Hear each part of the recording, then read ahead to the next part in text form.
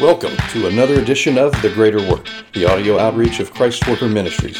Listen in as experienced employee and minister, Sean Gibson brings biblical insights to help you worship God both in and with your labor. Now, let's get to work.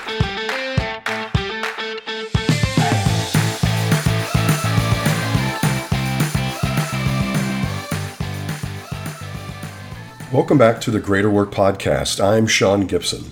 In this series, Hurts, Healings, and Work, we've been looking at what the Bible says when we sustain a wound or a debilitating injury at our place of work. And again, these hurts can occur both physically and emotionally, and they're both deserving of our attention. In this episode, I want to dive into something a little bit more sensitive. It's how we as Christians can respond when we bring pain to a coworker. In a recent report from the United States Department of Labor, it was noted that in 2020, there were 2.1 million non-fatal accidents in the workplace. While accidents do occur, most workplace injuries, frankly, are preventable and avoidable when proper steps and precautions are adhered to.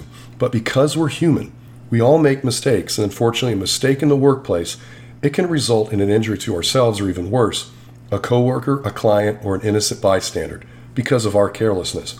Let's take a look at the Bible and see what it says about injuries caused by our mistakes. One of my favorite scriptures is found in Psalm 103, verse 3. It says this, "He who forgives all your iniquity and heals all of your disease." When we read the word iniquity in the original Hebrew language of the Old Testament, it means perversity, depravity, iniquity, and guilt. When we confess our mistakes, our stupidity, and even our rebellious sin, God will forgive us and wash us clean of the guilt that we carried before Him because of this injury.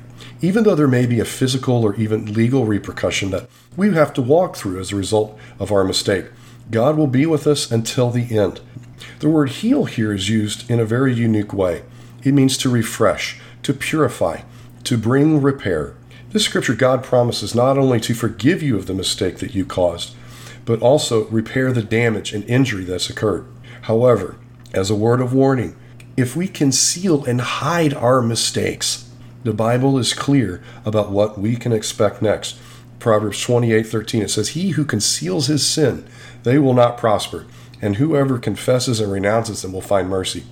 My friend, we must own our mistakes, and we've got to be accountable for the damage that we cause, especially when it involves hurting a coworker, a client, or just someone that was innocently there. This brings me to my next point. If we do hurt someone like that because of our negligence, Jesus can help our coworker in the recovery process. In Luke 22, we read of an account of an innocent servant who was doing his job, and one of the disciples of Jesus injured him significantly. It says those who were around Jesus saw what was about to happen and said, "Lord, should we strike out our swords?" And Peter struck the servant of the high priest, cutting off his right ear. Jesus answered, "Stop doing this, no more of this." And he touched the servant's ear and healed him. Just as Jesus was about to endure the very worst death that anyone could imagine for both you and I, he cleaned up a mess created by Peter, his chosen vessel. When Peter whipped out his sword to defend Jesus, Peter cut off the ear of the servant, an innocent person who had to be there. Now listen, that servant may or may not have wanted to be there, but because he was a servant, he was owned by the high priest. He had no choice. Jesus paused and had compassion on that servant. He either reattached his ear or created a new one. Either way, the injury that Peter caused was made right by Jesus. My friend, if you caused an injury to someone, let me bring you some encouragement. Jesus has a great track record of taking our mistakes, even ones in the workplace, and bringing healing. Pray for them, yes, and help them as you can, yes, but don't help them to the point where you're not fulfilling God's plan for your life and career. Because even though Christ promises to bring healing, which is amazing in and of itself, He also takes away our guilt and shame and turns it into a redemptive, powerful work. You see, one of the most destructive characters in the New Testament, his name was Saul of Tarsus. He was a zealous man to the point of murderous persecution. And if it weren't for Christ Himself stopping him, his destructive zeal could have completely wiped out the early church. After Saul, or later is known as Paul the Apostle, converted to Christ, not only did he have a Savior to embrace as Lord of his life, But in time, Paul had to heal from the guilt and the pain that he caused countless innocent Christians across Israel. When Paul returned to Jerusalem after several years away in solitude, he came face to face with the very people that he hurt. He saw kids whose fathers or mother were gone because of his mistake, not to mention the widows that lost loved ones due to his desire to purge the followers of Christ. The ones whom he brought pain, who were once his enemy, were now his co-laborer in Christ. My friend, if your mistake, if it resulted in a physical or emotional injury to one of your coworkers, a client, or just someone that was close by, Jesus does not want you to walk in feelings of guilt and condemnation for the rest of your life here on earth. As Paul the Apostle so bravely wrote in Romans 8:1, there is no condemnation to those who are in Christ Jesus. The word condemnation here means punishment following an event, servitude, or a penalty. While it would have been easy for Paul to get wrapped up in serving the Christian families that he brought destruction to with acts of penance, he accepted God's forgiveness totally. If Paul had tried to make it up to these families, frankly, he never would have been able to have had the impact on the first century church, nor would he have been able to have the time to write the letters that he did, which later became the epistles that we read in the New Testament. If you hurt someone at work, again, physically or emotionally, Christ forgives you, and you are not indebted to that person that you injured for the rest of your life. Christ owns you. You are his.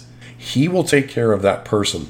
Your job is to love him first, to love people, and to fulfill his plan for your life, and that includes your career. Let's pray. Father, I thank you that we have an amazing Redeemer in you. Father, we thank you for healing, and we thank you that you are able to work all things together for our good. So, Father, right now, we lift up that coworker, that client, that innocent bystander that was injured because of a mistake that we made.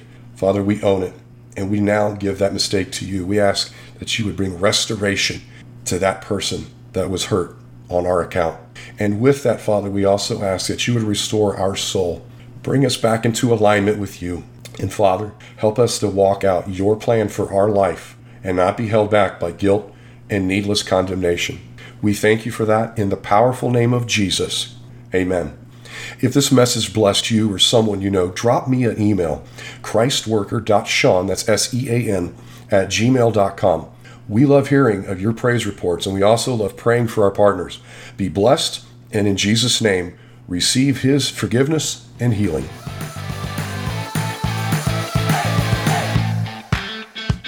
Thanks for listening to The Greater Work, a Christ Worker Ministries podcast. The Greater Work is supported by hardworking listeners just like you. To learn more about Christ Worker Ministries and how you could become part of our growing outreach, visit christworker.org.